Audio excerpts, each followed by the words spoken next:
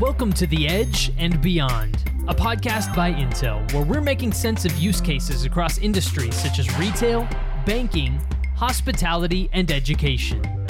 You're going to hear tech considerations, best practices, how-tos, and recommendations. It's all here on To The Edge and Beyond. Hello everyone and welcome to The Edge and Beyond, the series that makes sense of use cases across industries, brought to you by the Intel Internet of Things group. In this episode, we're going to be exploring trending use cases in education, the innovation enabled by Intel's Internet of Things group, and more specifically, how using technology and rich data capture and analysis can help monitor student engagement and naturally improve learning outcomes. Especially as the long-term effects of COVID on learning outcomes and teaching workflows are settling in, we want to ask the question, where can educators and administrators take advantage of data to inform their decision-making in trying times? I'm your host, Daniel Litwin, the voice of B2B, and for insights today, I'm joined by three panelists. We've got Mark Frost, Visual Collaboration Marketing Manager for Intel's Internet of Things group. We've got Jag Minhas, CEO and founder of Sensing Feeling, and Duncan Peberty, EdTech consultant at Droitwichnet Limited. So I'm looking forward to our panel conversation. Gentlemen, thank you for joining us. Great to have you all on. Thanks, Daniel. Hi, Daniel. Thanks for inviting us. Pleasure getting to chat with all of y'all. We'll start with Mark. Great to have you on. What are you most looking forward to unpacking today on the conversation? I think there's a couple of things today. I think it'd be nice to just talk about some of this technology in a broader sense.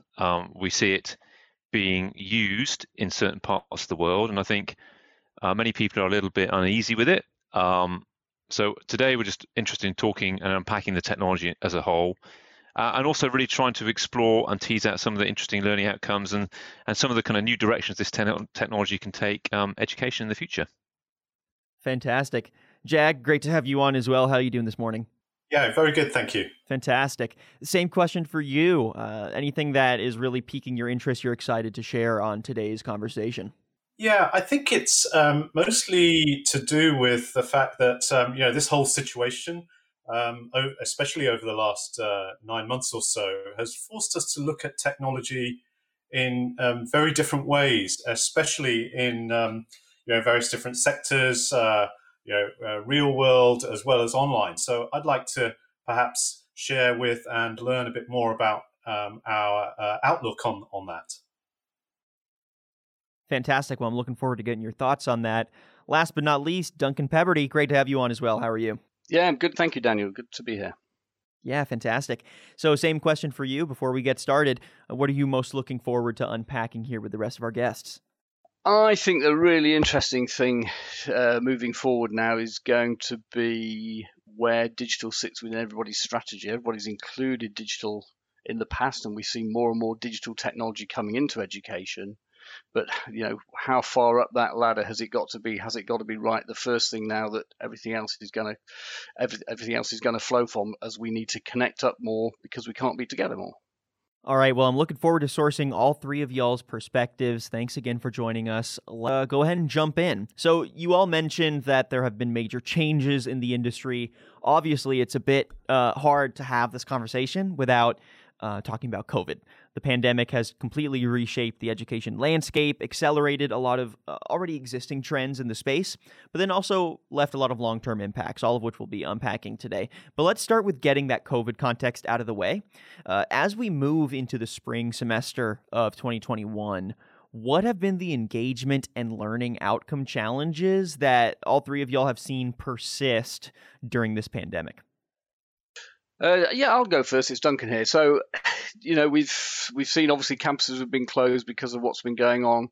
Everybody's been desperate to have that continuity of education, and there's people have different perceptions as whether technology is going to solve it or whether technology is actually going to sort of be the problem for what's going on as well.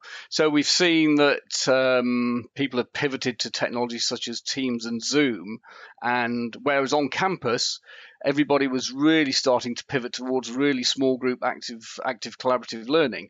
And what using Teams and Zoom one-to-many, whether that's a class of 24 or a bigger cohort, it's almost coming back to that lecture scenario again, albeit over distance.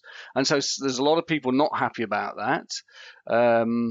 Because the engagement and the passion that you have from being in the space with the academic is gone when you've got lots of students just appearing as little thumbnails on a screen. And so some people, I've heard lots of opinions. Some people don't like what's happening. They want to go back to how it was. Others are saying, well, actually, our challenge now is to innovate and find better ways and actually find where technology can help us. We moved to this situation when we weren't ready for it. We weren't ready for it in lots and lots of ways. We didn't know what technology students had got. We didn't know what their connectivity was like in their own personal classroom at home, if you like. So it's thrown up lots of, it hasn't just been a really gentle transition. It's forced up lots of questions. And a lot of it isn't technology. Some of it is just culture and usage. That I hear again people saying, students come into a classroom on campus and the tutor can see them there. They're all in front of them. But they're coming to class now online and they're choosing not to put their video on. And that might be because they don't want to let other people see what their home space is like, or maybe their connectivity is so poor that if they put the video on, they haven't got a good connection.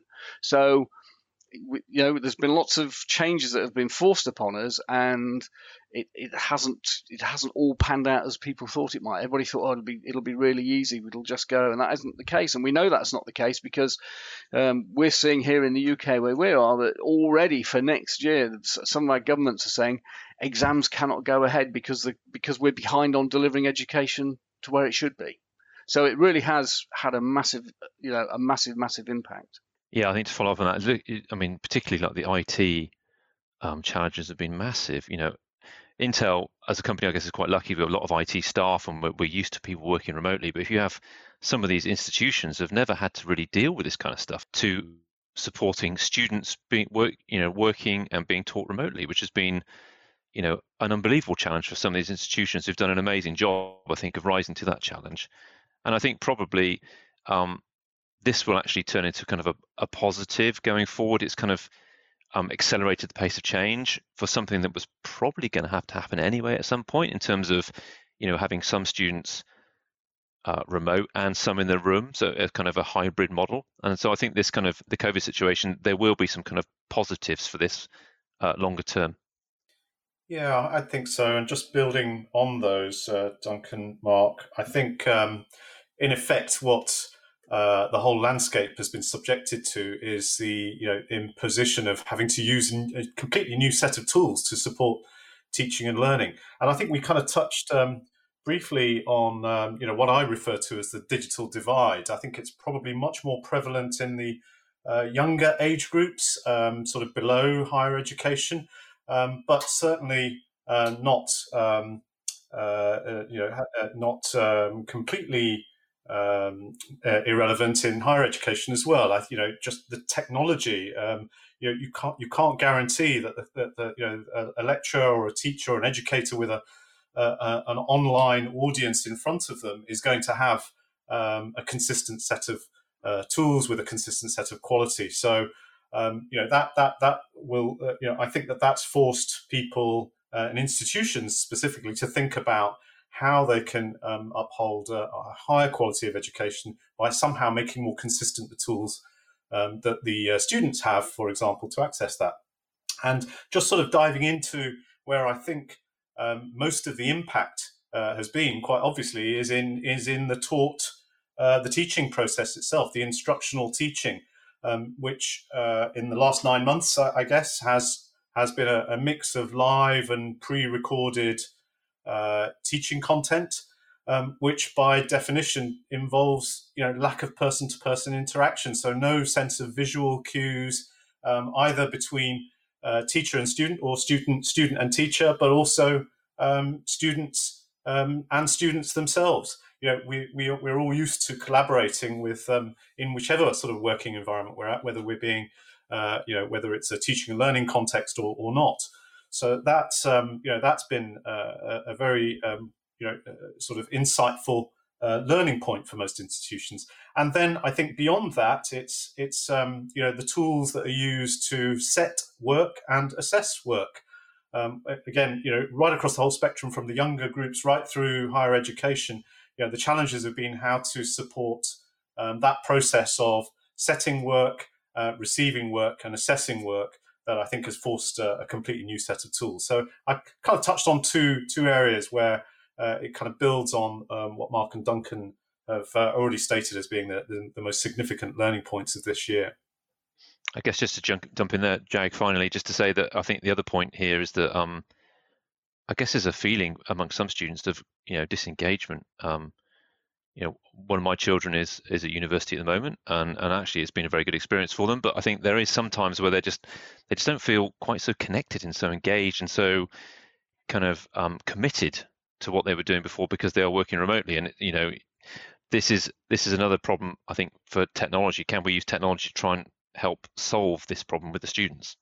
Yeah, and I think higher education has always taken a long time to move forwards. But I've heard from students in the last couple of months who, when this immediately happened last year before the summer break, had a sense of that we're all in this together, and they cut the university some slack, and they've come back in October thinking, well, it'll be better now, there'll be different ways of doing things, and nothing's changed. Nobody's reacted quick enough to develop that. It's that sense of belonging and that sense of engagement, and as you say, it's both student to tutor and student to student, and technology can do it, but the universities haven't adopted that yet. Yeah, I think it's kind of exacerbated by this this fundamental problem of trying to recreate a real world experience in online. There are certain things that you can do, and you can do very well. You can engage a bigger audience because you just haven't got the space constraints, for example. But the flip side of that is, and you must have experienced this when using tools like Teams, Zoom, when you are using teaching aids like presentation materials as an educator, you're having to deal with the real estates that the technology presents you, which typically in today's environment, if you're working from home, is a limited size screen, which is holding your sort of presentation as well as perhaps giving you a view of your class. But the view of the class in that mode is not likely to be every student, not likely to give you any sort of visual cues about how the students are engaging with your teaching presentation.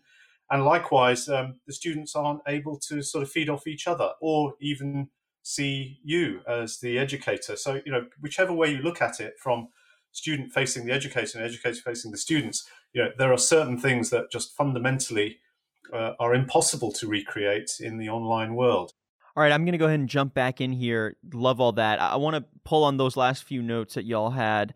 Basically, if the experience itself isn't adapting and becoming something new and reimagined, and not just, like you said, trying to deliver that in-person experience, but online, then I think we'll see a lot of success in adapting higher education spaces to be flexible, hybridized, and have that sort of long-term vision. But obviously, a big part of that is utilizing technologies to their fullest extent. And to do so, there needs to be some feedback, especially, like y'all were saying, for institutions that may have never been working with a robust online learning operation. So what technologies specifically, both more expected ones or unexpected ones, are you seeing involved in facilitating student engagement today? And if you have any thoughts on how data analysis is making those technologies valuable as points of feedback, go ahead and share that as well. Yeah, actually, let's just pick on one, which I think is probably the most obvious one, expected one, which is video calling. So, and in fact, we all have witnessed this over the last 9 months, that using the video calling metaphor as a sort of proxy for being there in person, was sort of forced on us because it was the most convenient way of keeping teaching and learning going. But what we have seen is the tool sets that build around that improving, almost by the day. You now take it for granted that, using the video calling platform to deliver a teaching and learning environment is now complemented with tools like Q&A, chat, polls, instant polls, and what those things do is increase engagement. It kind of adds a kind of buzz or a vibe that acts as a better proxy for being there in the real world than having nothing at all. And I think, Jag, that's across the board as well. It's not just the video conferencing, it's things like, collaboration technology, where we see things like the kind of big interactive touchscreens being used. And that kind of technology is being adopted much more widely now. To your earlier point as well about having a bigger screen to be able to see, and Duncan's point about seeing all of the remote participants, you need a big screen to be able to see that, and using the touchscreen to kind of really kind of engage in a much more natural experience rather than just sitting in front of a PC, a bit like we are now probably, where it's fine talking, but actually trying to get a point across, you need some of these other collaboration tools. Yeah, so I would, there's some out there already, and they do all the things that Jag just mentioned, and they base it's a dedicated room that's put into a teaching space. And one of the features of that is that all the students appear. So there's two things as well. Well, all the students appear in large format. So you'll have a 55-inch screen that will have 6 students on it. That is so much more compelling than just having 20 students across a laptop as thumbnails. So the academic can see the student really clearly, but more importantly, the student has some differentiation as well, because it's not just on one big screen. There are multiple screens around the room, and those remote students see the tutor and any other whiteboards and anything in the room from that perspective. So it's creating more of a sense of being there. And also the student so if the academic's got a PowerPoint going, they've got something whiteboarding, usually, with Teams and Zooms, you share something and everybody sees it. Now with these bespoke developments, students can choose what they want to see. One of them might want to stay and look at the whiteboard for a bit longer or move to the slides. So you can have that choice. The problem with them is that because they are bespoke and they've been very, very focused on executive MBA type education, they're really expensive. They're not appropriate at this moment to develop at scale and use in standard teaching spaces, because when they're not being used for that remote engagement, they've got no in-room use. And that's what we've sort of been working on the last few months, to try and say, well, can we take some of those benefits of using a big screen, of having the hand up, of having those interactions, but make it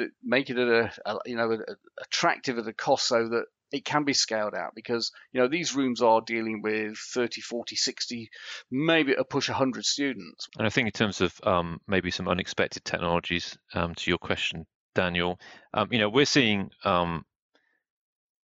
computer vision technology being adopted, very widely around the world, and lots of different use cases.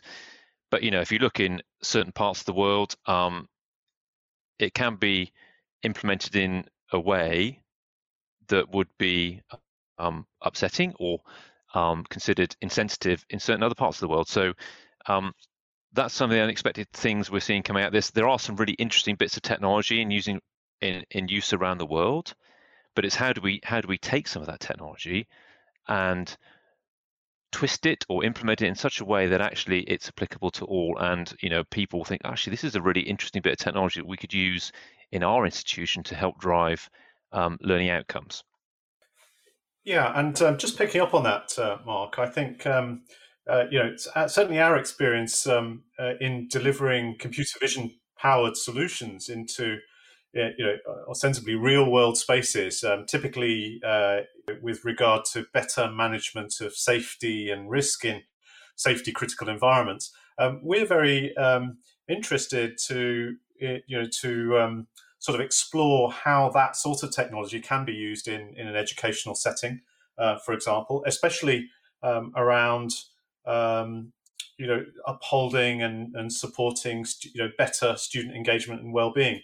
And there are lots of challenges. It's I think Duncan just touched on one of them, which is how do you do that in a way that accommodates a mix of people being there in the real world space and some participants attending remotely or online, for example. But a good example of that would be it's an area where we've had a lot of experience in a safety critical context where you're looking at very close range at, for example, a driver of a train or a tram, looking for signs of sleep deprivation, stress, and fatigue in order to uphold the overall safety of that particular context. The same sorts of technology that can predict a human being in a distressed situation could be also used to help students in an educational setting, or educators and students in an educational setting, optimize teaching and learning through things like being able to assess overall levels of engagement, attention, and things like that. And I think you're right, Mark. I think the challenge is how to do this in a way that supports the overall teaching and learning experience, makes it a great experience, eliminates any discomforts associated with, privacy, for example, and, just making it just a much more positive experience for both students and educators. Yeah, I think to that point, I think, this technology is probably coming, whether we like it or not. And at the moment, it's around, how do we educate our audience to the kind of benefits and kind of mitigate some of these kind of concerns people have around, privacy. Is my face being monitored? Am I being tracked when I'm at my institution? So trying to kind of mitigate some of these concerns that people will have, and quite rightly so, I think. Yeah, and actually, just to sort of pick up on that, as a sort of to give you a real example of where a sort of application where the benefits are clearly seen and used. One of the projects we've worked on, for example, is it's very much a real world environment. So it's kind of like life sciences and lots of manual handling going on in a physical space. Perhaps in this particular context, it's educators teaching students collaboratively how to operate, emergency first responder type actions or forensic investigations. So they're operating in a real world space. Typically, that space will be equipped with audiovisual technology, which allows for students to play back their exercise, the exercises that they conduct, and analyze it, and seek to self-improve, or for educators to provide feedback on the way those activities were carried out. One can enhance that with things like IoT-powered visual sensing, powered by sort of computer vision and AI, to actually just to sort of zoom in onto specific activities, and without having to sort of trawl through hours and hours of audio and video recording, for example. So that's a great example of where computer vision and sensing technology powered by AI can be used in an ethically correct way that delivers benefits for both the students and the educators. I think there's a big cultural issue here as well, because as Mark said, it's used in some parts of the world already. Yet here, sort of in UK and Western Europe, we seem to have this negative view of AI that rather than being a force for good and improving well-being and learning outcomes, we think of all the things that could go wrong. And we think that what might happen to that data, because if you're going to have computer vision that then leads to an intervention, then that intervention has to be targeted at somebody, which means obviously they're being recognized, they're not just anonymous. And yet actually the younger generation, and even some of those older ones now, we're all getting used to video. Look how viral and widespread things like TikTok are. In the UK this Christmas, there's loads of adverts on telly for Facebook Portal, where that video calling is just becoming the norm. So it is. I think it isn't. We all know it's not really a technology thing, because we know the technology can do it now, and we see that in some of these instances where students are being observed, that data is going to it's going in three ways automatically. It goes straight out to the parents. The parents can see how well their children's engagement and their answers have been compared to other students through that video capture. And so it's how comfortable we are. Do we want it? Do we want to be able to say to our child, actually, you're not doing as well as you could be. You need to work a bit harder. But we're not all pushy parents, and not everybody's worried about educational achievement. So it's how that relates to our own sort of cultural position, I guess. And then you also have, in the same way that lots of institutions, especially higher education, took a long time to bring lecture capture in. Part of that it was about not the things that it will do to students to let them have access to the material again, so it helps them revise, it helps them understand things the second time they didn't understand the first time. It's about, well, you'll just record my lessons and you'll use my lessons next year, or you'll be looking at my performance as a tutor to give me feedback on how well I'm doing, which wasn't how it was intended. But people have these negative thoughts. That's how it might be used. So there is that. Say we've got to nail down how it's going to be used and try and change those the way we look at it culturally as a force for good, and not automatically thinking, well, it's artificial intelligence and machine learning, therefore if we're not careful it must be bad. All right, I'm going to jump back in here with a quick question for Duncan. So Duncan, at Droitwich.net, you provide consultancy to universities and manufacturers for learning and teaching in the higher and further education sectors. And a major part of that is making sure that educators have a healthy approach to integrating technology and design into their broader strategies, basically letting the technology be a part of the puzzle, but helping advise end users that it isn't the whole focus, nor that, it should be the whole focus. In fact, it's best when integrated into a broader strategy as a tool. So can you give us some examples of how you've approached this balance when advising on data-rich tech integrations and strategies, especially during COVID, whether that is for really simple technologies like video chat or more sophisticated online learning platforms?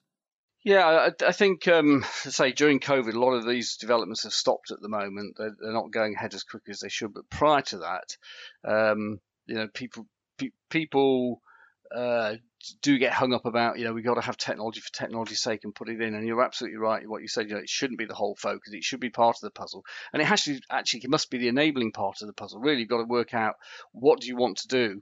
And right at the center of that should be, well, what are the outcomes you want for your students?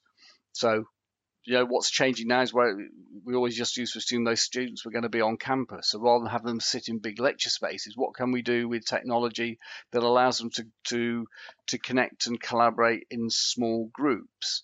Can we get analytics out of that tell us that that's working? And we can do that. We can absolutely get levels of engagement and usage if we choose to. And then again, I'm sort of bang on about this cultural thing. With a lot of these technologies, you can just allow students to connect to it on the fly, as it were.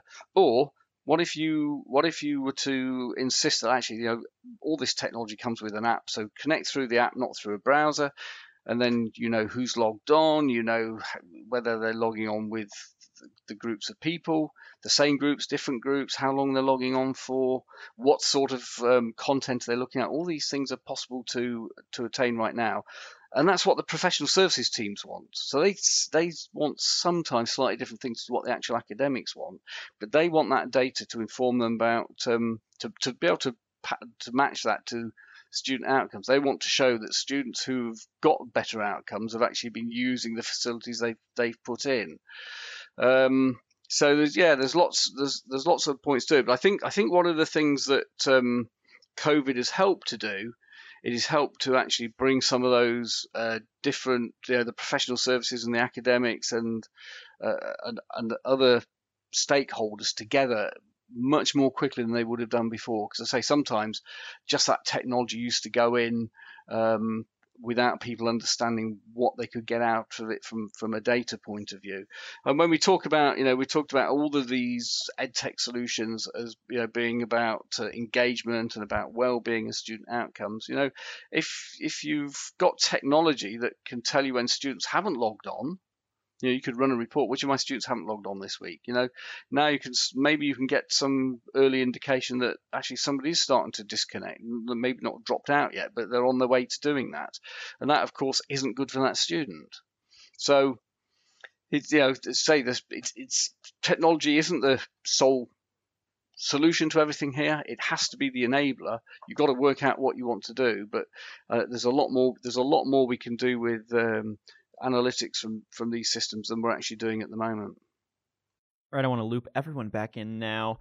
As educators and administrators decide to either refresh their technologies to be more data focused and engagement focused, or are adding for the first time, what would you say are the key business and technical considerations for implementing this technology that educators and administrators need to keep top of mind and strategize around, and why?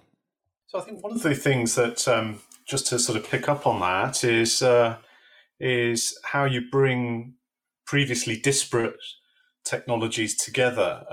And, I think Duncan mentioned, these sort of variety of different data points that can be used to help improve the teaching and learning experience.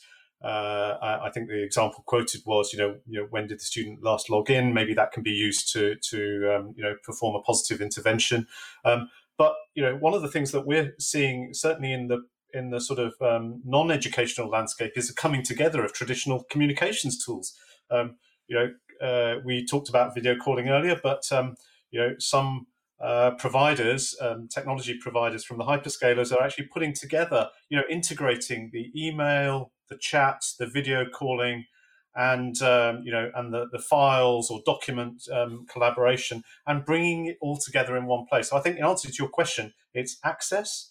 So in this scenario, there's one place to go to meet all of your needs, and you can seamlessly transition from one mode to another. Whereas email is very transactional and workflow dependent.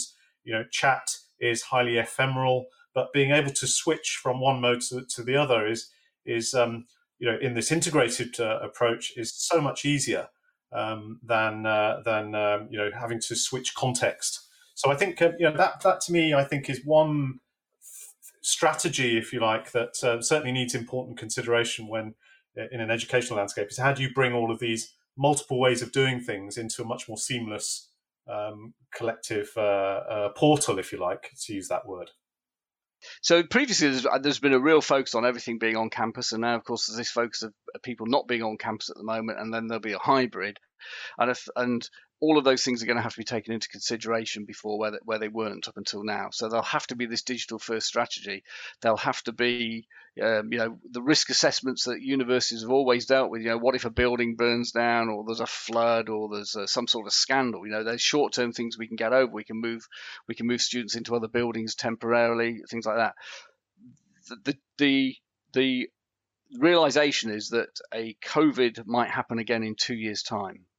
We might have to be in a similar situation, so they are going to prepare for it, and I hope that will mean that the digital first strategies that haven't been there will now be there, because those integration of all those services that Yang was talking about, that's actually wholly fundamental to having a digital first strategy. So I think that's where it's got to be. It's got to be what we do moving forward has to work in all those scenarios.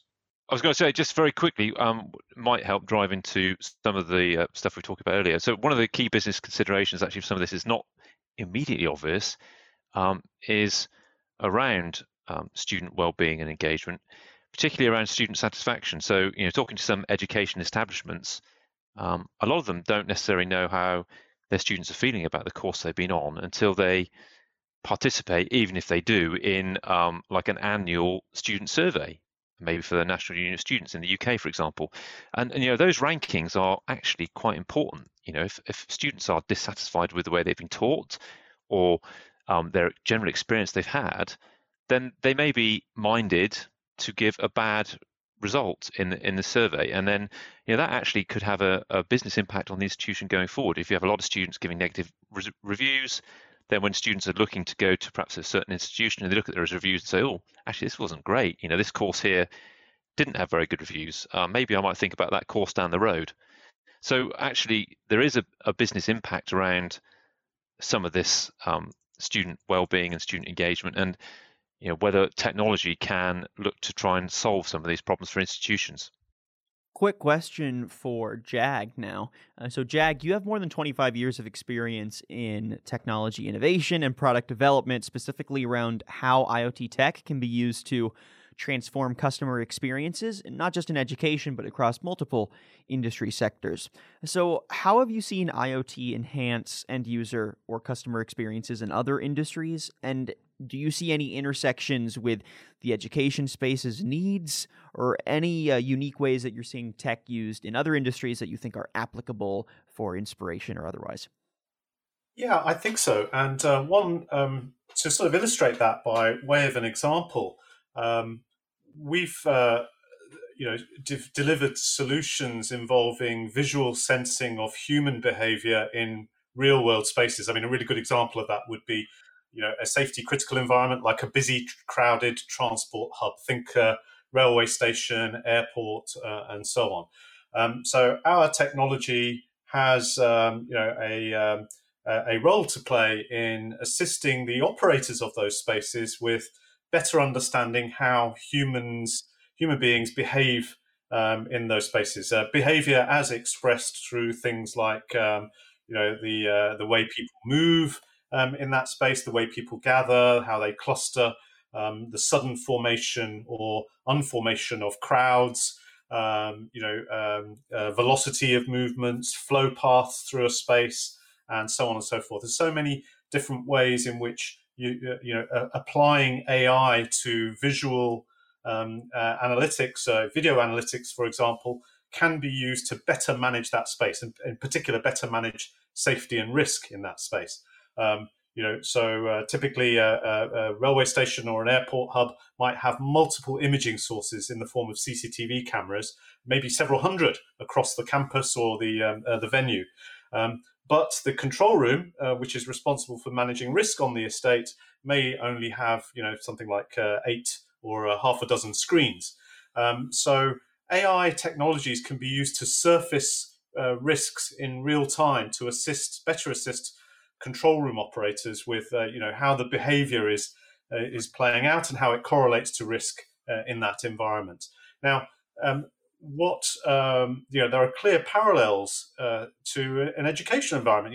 If we put aside COVID for a moment, which has forced us all to look at doing this online in real world educational spaces. There's a lot of collaboration that goes on, and by that I don't mean to imagine a lecture theatre with a lecturer addressing an audience of students, but it's where people come together, the educators and the students come together and collaborate on activities in much the same way that we would see in business something like a hackathon, where you've got groups of students in an educational environment interacting with various technology. Could be large format collaborative touchscreens, to an area of the physical environment where people are getting around a whiteboard or role playing a procedure together.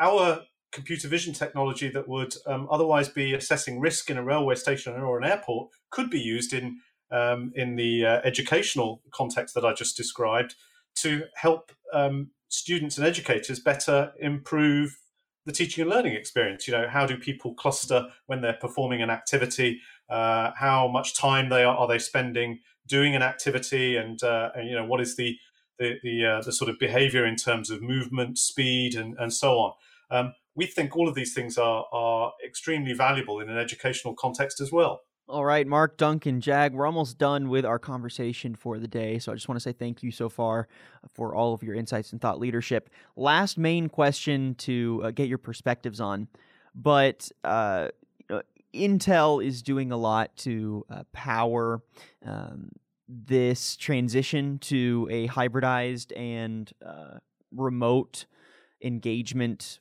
education landscape.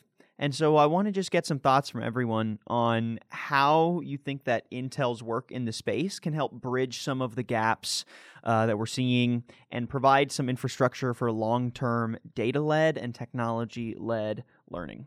What are your thoughts? Okay, I'll take this one then to start with. I guess there's two things. One is perspective. The nice thing about Intel is we have a global perspective. My team, the team I work within, is spread throughout the world. So we get perspective from China or North America, all around the world, and we can sort of help that to drive and localize some of the products and strategies that we work together on.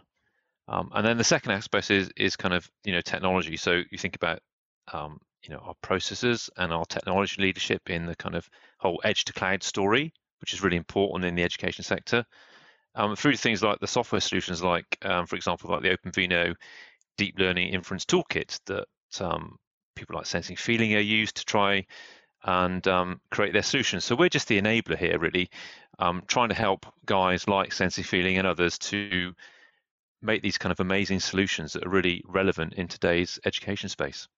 Yeah, I'd like to say from my perspective, and I've sort of been working with Mark and his colleagues for around about 6 months now, it does open up that perspective. You tend to, from a personal perspective, tend to operate in quite a narrow field. It allows you to talk to some of the experts that Intel have and they work with, and get that feedback from the perspective of a trusted friend, and that's been really, really helpful. And I think some of the things that we've been working on with Visual Learning Lab and others have benefited from that wider perspective and that input from those other expertise that Intel can bring into play.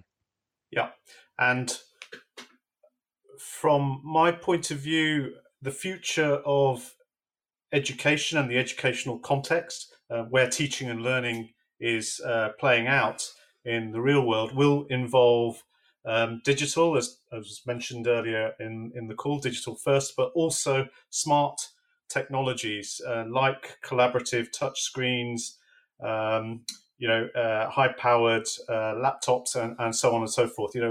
Education involves interacting with technology in order to get a fulfilled learning experience. Intel clearly has a role to play in that ecosystem, and we are taking advantage of that through things like the edge processing technologies, which allow us to deploy compute-intensive AI at dramatically low power and low cost through things like visual processing units, FPGA technologies, and so on. But also the environment, the software framework that makes that enables that to happen. I think Mark mentioned OpenVINO.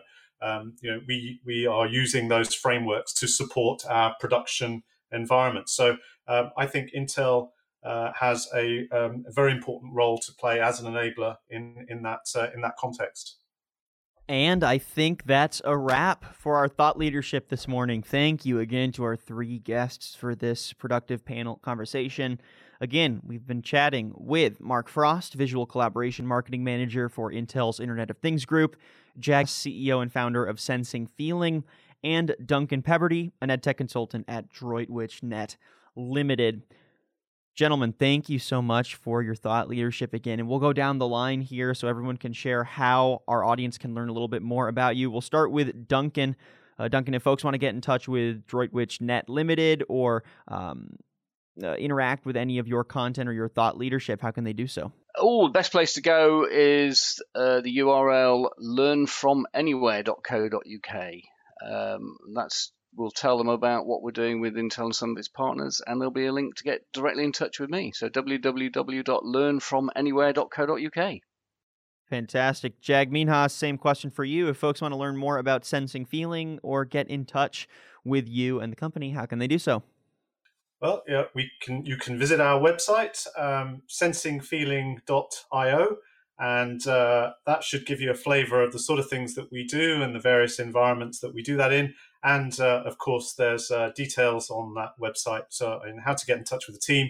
I'd be more than happy to follow up if anybody does have any questions or wants to learn more. Fantastic. And finally, Mark Frost, if folks want to learn more about IoT coming out of Intel, some of the work you're doing in the education space, or just get in touch, how can they do it? The Intel website's a pretty cool resource. You can see some really interesting technology and some of the new developments we're working on there. So check out the website first for technologies, products, and solutions. And if you want to contact me, then check out my page on LinkedIn. Perfect. Mark, Jag, Duncan, thanks again. Looking forward to chatting again soon. Thanks, guys. Pleasure. Thank you. Thank you, Daniel. And thank you, everyone, for listening to this episode today for another conversation around Intel's Internet of Things education vertical. We appreciate everyone listening along. And I want to thank our audience again for tuning into The Edge and Beyond, the series that makes sense of use cases across industries, brought to you by Intel's IoT Group. I'm your host, Daniel Litwin, the voice of B2B and make sure that you're subscribing to The Edge and Beyond on Apple Podcasts, Spotify, and heading to our website for more content. Thanks again, and we'll catch you next time.